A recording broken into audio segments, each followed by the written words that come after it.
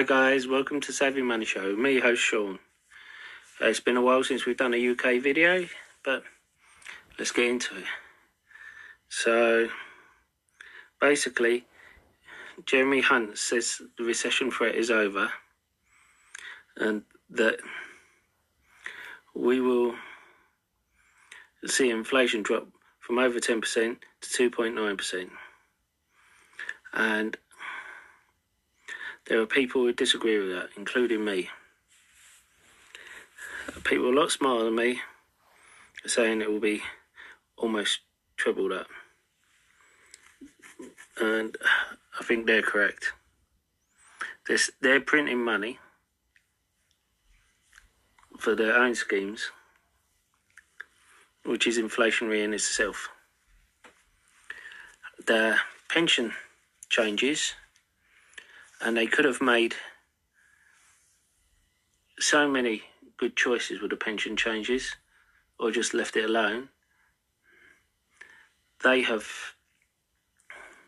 ended up being purely for the rich. You will see that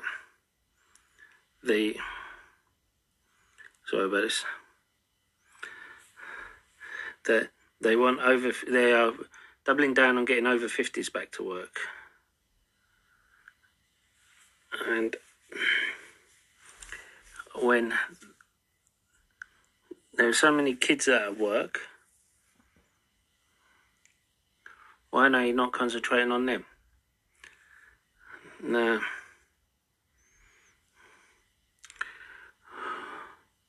They're saying over 50s aren't sick, they're rich. No.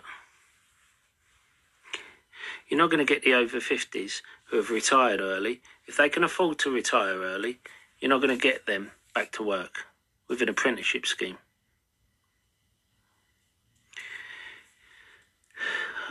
Now, either some of them are too sick to work, are too frail, or don't want to work and can afford to retire. If whatever camp they're in, they're not going to go back to work because you want to give them an apprenticeship. Better to give those apprenticeships to the youngsters. As well as that, the training scheme that the DWP was running, if you was on universal credit, has been scrapped to make way for this. And we've seen some of the Tory apprenticeship schemes in the past. They made out that to qualify for the apprenticeship, some of them had to have qualifications in that particular area already.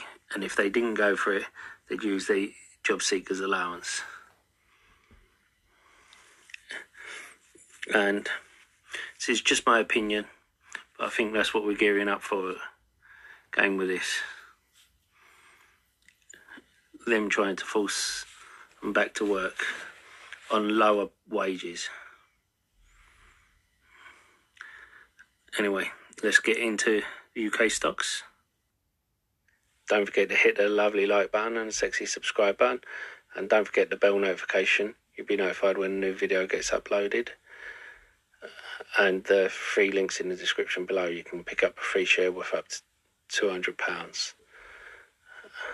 And check out our Discord.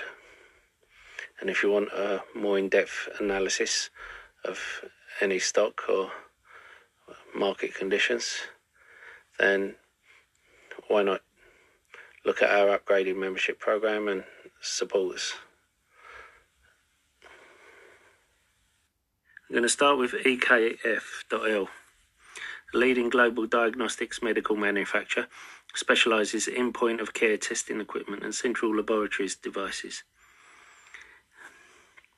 Now, this is why I like it. The company is expected to generate solid revenue and profit growth this year. For 2023, analysts expect revenues to climb 8% year over year and net profit to rise nearly 60% year over year. The healthcare diagnostics is one considered relatively recession-proof. EKF's products are used in hospitals and research laboratories, doctors' offices, and blood banks in more than 100 countries, so its products should remain stable. Of course, it's still a small cap stock, so it's volatile.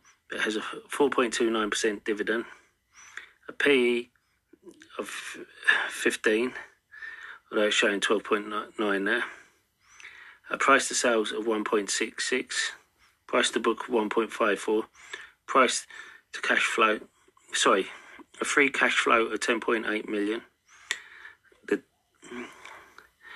The debt is covered by current assets. Actually, it's covered by the cash and receivables part of current assets. So it has very little debt on its books. And I think it's one to look for. Now, HSBC, HSBA.L, is not a popular one at the moment. The bank's the way they are. It gives a 4.7% dividend, has a PE of 9, and the company has a forward PE of 6.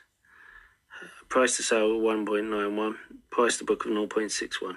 You should value banks by the price to book, and this comes in under book value. Now, we all know about SVB and what's been going on.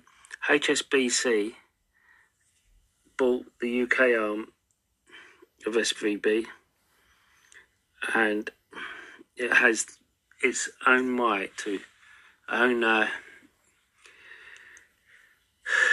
power to backstop all the depositors, and that means it won't have to sell any of the bonds, and it will make a profit on the bonds, and it will make 20 to 30 million profit from the assets it's accumulated over the debt, and it paid 150 for that acquisition.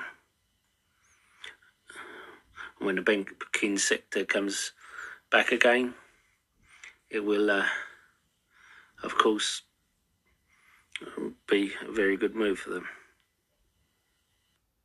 Now, Vodafone, or VOD.L, it has a PE of 15, a dividend of 8.5%, and it was Warren Buffett's darling not too long ago.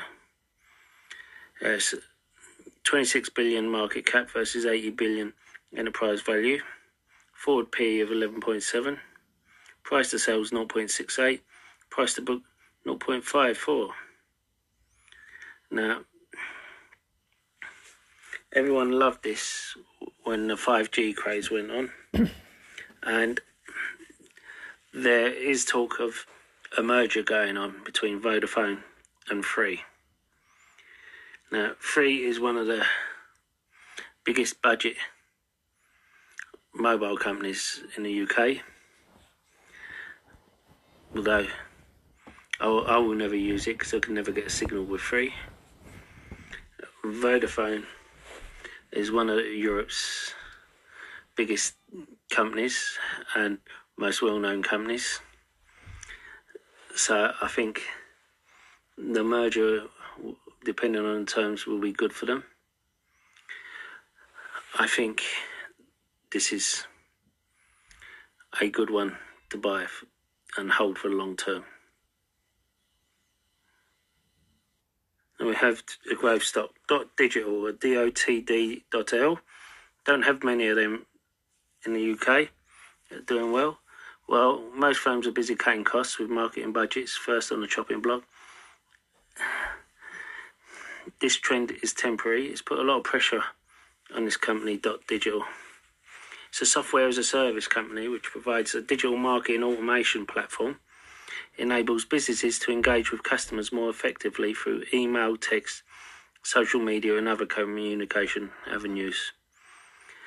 The growth stock, which was trading at 88 pence and has now risen to 94p, compared to highs of £3 in 2021, as demand waned, so Digital's top-line expansion and sky-high valuation came crashing down.